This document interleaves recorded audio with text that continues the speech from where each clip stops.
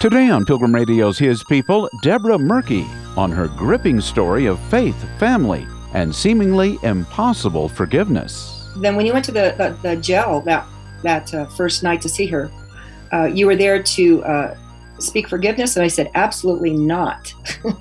But I was there to show grace because I felt like that's what God was telling me to do. Mm-hmm. And the grace I was showing her was just showing up. I had no clue what to expect. Mm-hmm. Forgiveness was not even on the plate. Debra Moerke, next.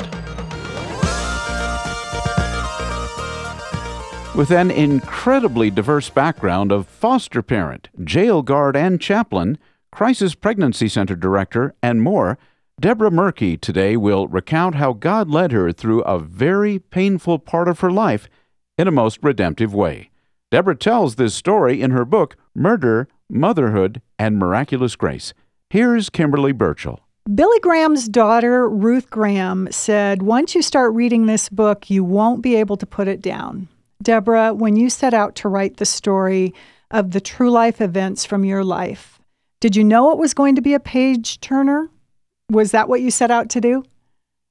No, I did not. In fact, it took me 7 years of the Lord just hounding me to even get up the courage or to even think I could write this story. So I just wasn't thinking of really writing a book about it. And then, like I said, that pressure, and some people had told me, you need to share this story. So all I could do was just sit down and just start writing just as it happened. And I just kept going. And it was difficult. It was really challenging. I appreciated what you said at the beginning of the book, that you did your research. You looked back at court documents and different things like that to make sure that you were actually telling it as you remembered it. One of the first things we learn about you is that you and your husband were foster parents over a 16-year period. What made you become foster parents, and how many children did you foster? Well, we had moved from Texas here to Casper and expecting our third child. She was 2 weeks away from being born. And right after she was born, we just saw an advertisement in our community that there was such a need here for families that could take in children that, just really in need, children that were either neglected or abused. And it just touched my husband's and my heart. And we said, well, we don't have a lot of money or anything like that, but we have a lot of love, and we could certainly take in a child, that needs help. So my husband and I agreed, and a few days later, I went down and we filled out the paperwork, went through the training and all that. And it wasn't long before we received our first child, of course. So over those many, many years, we fostered over 140 children over about a 17 to 18-year period. Yeah. The first line in your book is, days that will change your life forever seldom announce themselves. And I have to tell you, I have friends that would say, ain't that the truth? So As a Christian, how have you learned to handle those days, and how do you feel God wants us to handle those days? Well, through this whole story, which was a number of years back, and it was just at a time when we started to be foster parents, we weren't even Christians then. So it took about 2 years into that before we really came to know the Lord. So at that point, I think everything in my life was so much dependent on me. Everything that happened, I had to fix it, and make it work. And my mother raised my sisters and me to be strong, independent women. And that's great until you're married, and that independence isn't always the best thing. But I just felt always that pressure. I had to fix it. But after I became a Christian, and I just realized all of the things I could not fix, that I had to depend on the Lord. So those things that hit us in life, we can't be prepared for them on our own. We can only be, I think, prepared for them of saying, Lord, this day is yours, and what you're going to present, to me in it, I have to trust you with it, and you need to guide me in it. At the heart of the book is the fact that the Department of Family Services neglected to protect a child, even though you tried several times to let them know that something was wrong. However, I don't think you used this book to paint DSF as the villain and you as the hero. What was your goal with the book? And that's such a great question. I've had people asking me too, how I still felt about DFS. And the thing was, we had a great relationship for all those years we were foster parents. And I love them. I love the people that work there. And so in writing the book, my intent was not to really paint anybody out to be a villain, but just to share truth. And the truth is about DFS is that, they did the best that they could do in all of the situations that are thrown at them. And so I didn't want to paint them out. They weren't the ones that committed the crime. They just let a child fall between the cracks. And for that, they were definitely ostracized and they were criticized. But I also had to really look to the Lord for that and realize, we are humans. We fail, we fall, we make mistakes. And it's just a good thing the Lord doesn't hold all those things against us. It was just something I couldn't paint them out to be the villain because they really weren't the villain. They were just part of the whole story and the scenario of the failure. What advice or counsel would you give to someone considering becoming foster parents or people who already are? I'm asked that often, and especially since the book. I think one of the first things, and I've given a couple of different suggestions, but the first thing is, if you have children of your own, don't take in children older than your own children. We were very, very naive, and at times we had children older than our own, and it wasn't good. They were either abusive, or those children coming into your home become more of an influence to your younger children than your children being an influence to them. So that would be probably my number one on the list, is to pay attention to that. I think the other thing is, which is just as vitally important, is first do a real serious family and heart check, an individual check where you are at yourself. Don't take children in thinking that that's going to fix a problem in your own family. That maybe there's unrest in your family, that you think by bringing in children that are needy and you can focus on them, that it's going to balance out those problems in your own family. You've got to be a really strong, stable family, whether it's just you're an individual fostering, whether you're a couple or a couple with some children in your family. You need to be a strong individual yourself so that you can offer that help and that strength to a child, but not let that child destroy either your relationship or your own family. For those that maybe are fostering now and are experiencing a difficult situation with DFS, or they're not feeling that things are going as they should, what would you recommend to them? My philosophy is that when I've spoken to caseworkers or supervisors through the years, I've always tried to be as polite and as respectful and as kind to them. They have a very horrendous job. And sometimes they will come across on the defensive because they have people that aren't very nice to them. Foster parents, obviously some of the clients that they have to deal with, maybe the courts. They're dealing with a lot of things that are really kind of tough. So I have won caseworkers over basically by really esteeming them, by coming alongside them and just telling them how much I appreciate them, that I recognize their hard work. And it's really amazing when you show that kind of grace and you just show that support with them. More often than not, you'll get that support back, especially even if they don't show it to somebody else, they'll show it to you. That's good advice. As you were fostering children, you were also serving as the executive director of the local pregnancy center. You tell of the time that you said, "Lord, I don't get it. What is my job?" Tell us about the vision God gave you when you asked him that question. Well, I was hired. I had been a Christian just a year. So there were still things I had to learn and grow in, and then the word, and there's so much I didn't know. And then this, because there was an abortion in my own personal history, I, felt almost sort of like I was this new Christian in my church that would become almost a poster child instead of a director. And so everything happened so fast. I took a training, they interviewed people, they hired me. And I think it was so overwhelming. And it was plus at a time in our country where with such warfare, as far as these centers opening up across the country. And I was naive enough to believe that I could go out to all the local churches and they were going to be in such great support. And I found that not true. And so I was just overwhelmed and just really finally said, "Lord, I believe you put me in this position, but what for?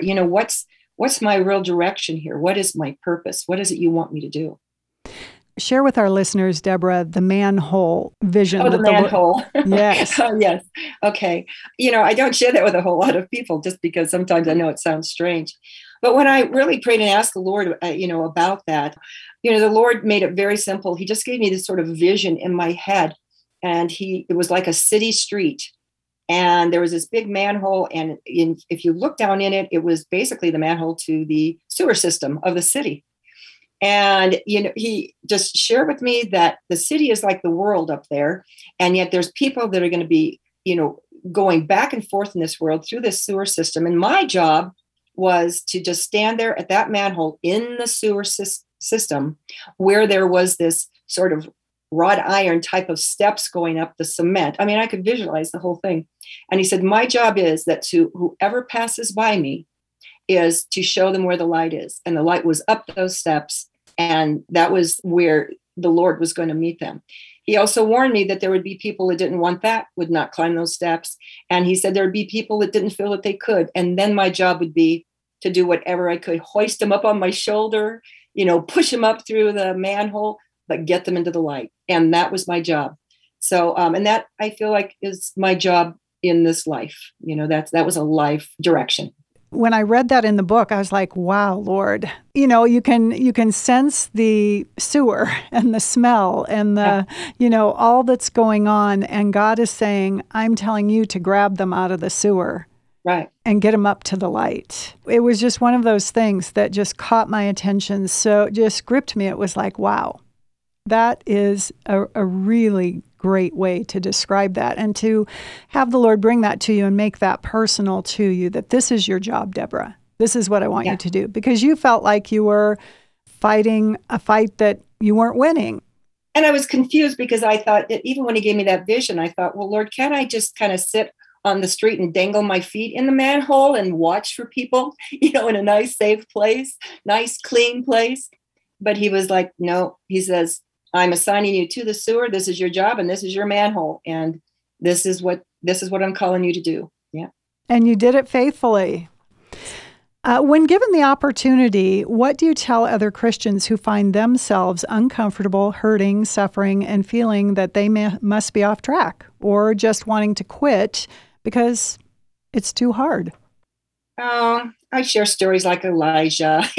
I'll bring up stories to them and say, hey, you are among great people, because there were lots of biblical characters and other great people that God used in this life that got weary, that were going to throw up their hands, that were going to give up, and that's such a great place to be. Because I know that when I have gotten to that place, and I've been there a number of times, I just have to stop, and I've really learned to tap into the Holy Spirit, and that's only been probably more recent years, to really trust him and just say, what am I to do? And sometimes the Holy Spirit seems to tell me this is a time you're supposed to just rest and listen. It's not a time you're supposed to be doing anything. So if you feel like you're not moving forward, there's a reason.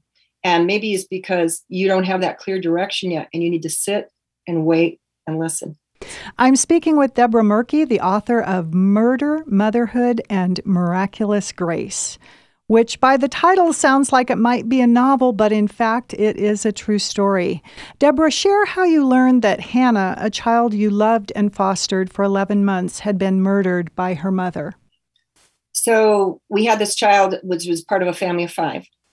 And we had the children for almost a year. And little Hannah I realized soon and early on that she was a targeted child of this mother, that her mother took most of her frustration out on her. The mother was not married, had a number of boyfriends through the house, and they seemed to be abusive to this little girl as well. She was only 4. So when it was time after about a year and the courts ordered them home, before even finishing the program with the mom, I was scared to death for her. And this child was as well. And she was just turning 5 years old. And my fear was that she was going to be harmed. And so what I would do is I try to build a relationship with some of these single moms if they'd let me. And I would go to the house when the kids went home and bring food or bring a gift if it's a birthday, trying to keep an eye on all of them and support her. And after a while, I was not seeing Hannah. So I started calling social services.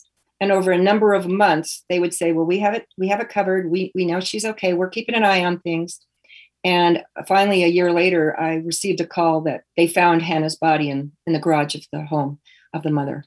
Mm. And that was devastating to our family. And I think that one of the hardest things about all of it was just that lack of control. I had absolutely no control or authority to prevent that from happening. I couldn't force social services to keep her with us and not send her home. I couldn't convince the mother that we would keep Hannah until she could get on her feet. Her mother said no. And there was absolutely nothing I could do. And I had no authority to move forward to protect her. And that was one of the really horrible things about it. And so this child lost her life and fell between the cracks, which was very sad. Mm-hmm.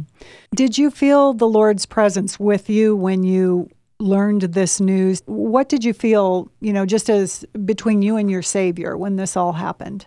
Was there why questions? Was there anger towards God, or where were you at that moment? Well, I think that when I first got the news, I could practically not stand because the caseworker called me over the phone. And then I cried out to my family to come, and we all hugged each other, and I told them the news. And I remember just shortly after that, minutes after that, whatever, thinking, it was one of those things that you kind of argue with the Lord and go, I knew something was going to happen. I knew something. Why didn't you stop this? Why didn't you give me what I needed? Then the guilt comes in. Did I not do something? Was there something I could have done? Could I have prevented this? And so this arguing with God, of just, why would you allow this innocent child, this to happen when there was all these other opportunities given for us to keep her, to take guardianship over her, to protect her. And so the argument came, I was the big why. Why would you allow this to happen, Lord? And the why went on a long time before I really wanted an answer from him. We just want to argue with him and vent. I wasn't in a place for quite a while that I really wanted to hear from him. And when you were in that place, what do you feel he revealed to you? Well, to be honest, when I was in the beginning of that place was the next morning when I received a phone call from the mother of the child that she'd murdered from jail. And I am a local lay chaplain to our jail, so I had opportunity to go there, and she knew that. And so she was calling, and I heard that recording on the phone coming in. There's an inmate calling you. Will you accept the call? And it's just, I was just on fire, so angry. I thought, I cannot believe she's calling me. And as I was about to hang up the phone, because I thought, I'm not taking this call, very clearly, I sensed the Holy Spirit just say, if she called Jesus, would he pick up the phone right now? Would he take her call? Mm. And I think that was honestly the first time I listened. I heard him. Mm. And it wasn't anything about her crime, what she did, the child, whatever. It was just the fact of no matter what it was that she did, just like no matter what it is that we do, if we called out to Jesus, would he take our call? And I knew the answer to that. And yes, he would. And the reminder was that am I the hands and feet and mouthpiece of Jesus, or am I not? Am I going to represent him, or am I not? And that was really the first time I think I heard from him, and I answered that call. It seemed in the book that your husband and your children also, I think, were a bit surprised that you would actually go see her. Probably surprised that you took the call too, but that you would actually go when she asked for you to come. Yes. They were angry. My husband just stared at me when I asked him. I asked him privately aside of my children because my children were devastated. Our family loved this little girl. And so we kind of agreed that we wouldn't let them know where I was going. But because at night I would sometimes have to go to the jail, they picked up on that. And when they realized where I was going, one daughter just went to her room and went and talked to me. And another one just rolled their eyes. And the other one just stood up and just stared at me like, are you kidding me? Why would you do that? She doesn't deserve that. Why would you go? Mm-hmm. And so it was really hard because I always say that's one of those places where you're caught between a rock and a hard place. And the hard place is the world and the rock is Jesus Christ, And so I was caught between a rock and a hard place. Yes. Because you said yes, Debra, and took the call, the Lord took you on a journey toward seemingly impossible forgiveness. How were you able to forgive Hannah's mother? Well, when the book was being edited, it was being discussed with me and asking me, well, then when you went to the jail that first night to see her, you were there to speak forgiveness? And I said, absolutely not. But I was there to show grace because I felt like that's what God was telling me to do. Mm-hmm. And the grace I was showing her was just really just showing up. I had no clue what to expect. Mm-hmm.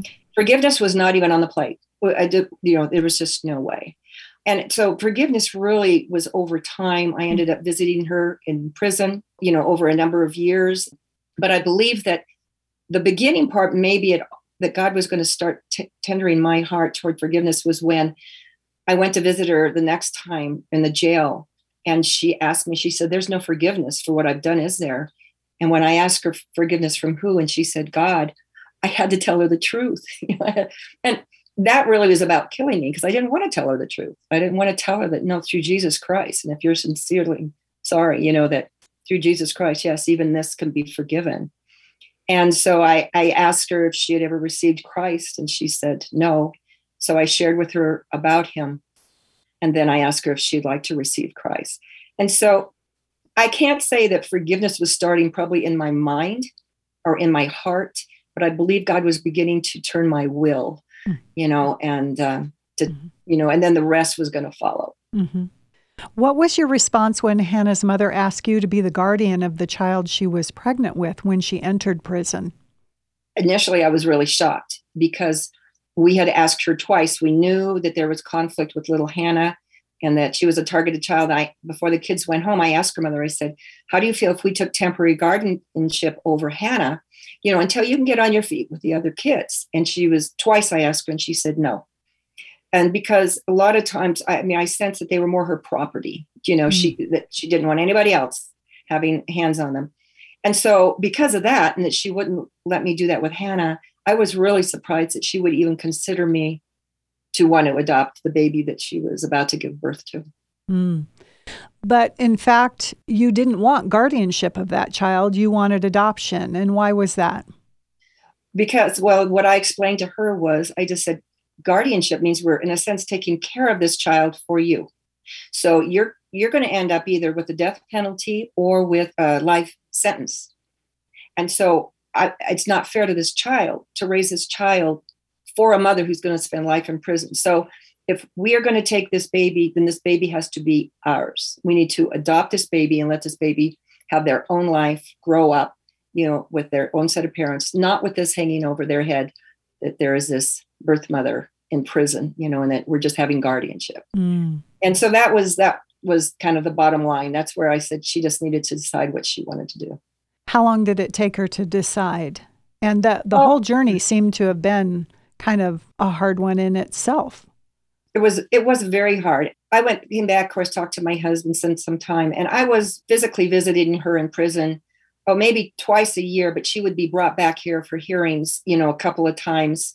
And then I would visit with her locally at the jail. I believe it was a time when she came back to the jail, perhaps, that I said that we would work toward that goal. So I would say maybe a month after that. We didn't have a lot of time because this baby was going to be born within a few months. Okay. So we had to make a decision. Yeah. Mm-hmm. And then DSF fought you on that as well, though, right? Yeah, right. Yes.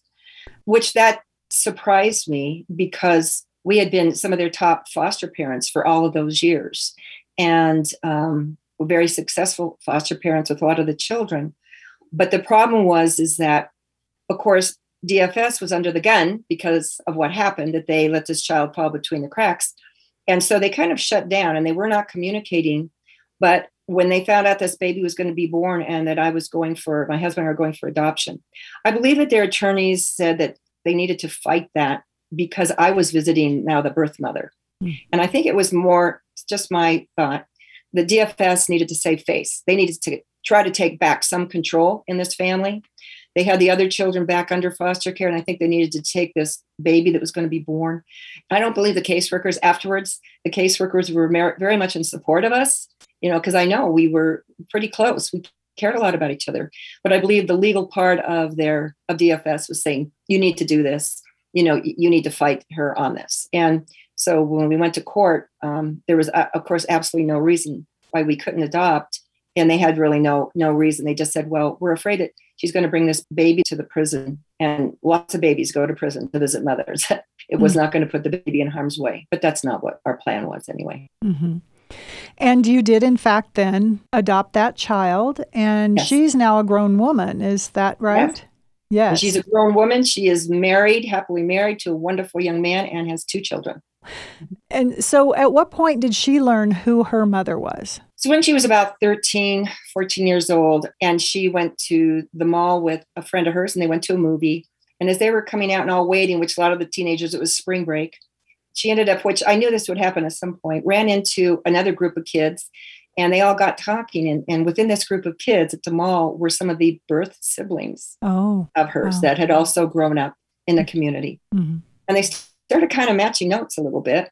I could tell something was going on when I picked her up. And plus I saw some of the kids in the group when I picked them up, and I thought, But I always told my daughter, I said, ever since she was little, whenever you want to know the truth, I will always tell you the truth, but I'm going to wait till you ask. Wasn't going to offer anything. She had to be ready to ask.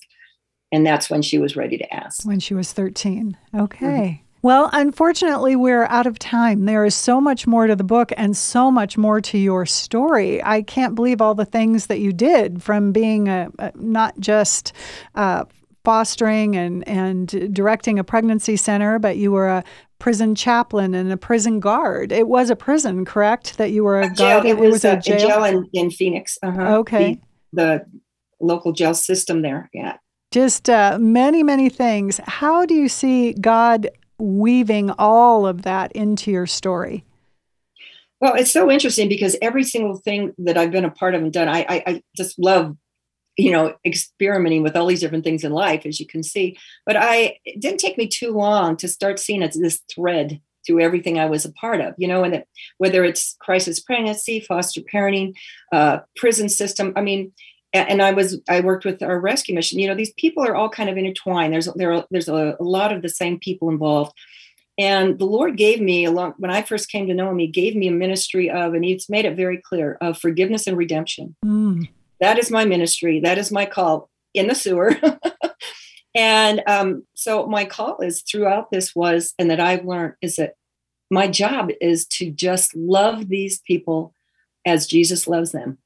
And in that love, that's what's going to lead them to the Lord. And so I realized that's what he's called me to do. And whether I'm tired, whether I'm angry, whether I agree or disagree, whether it's stinky, that's what I'm called to do. And so I'm always asking for God's grace to be obedient. And that's my desire. You've been listening to His People on Pilgrim Radio. Many thanks to our guest, Debra Moerke, foster parent and author of Murder, Motherhood, and Miraculous Grace.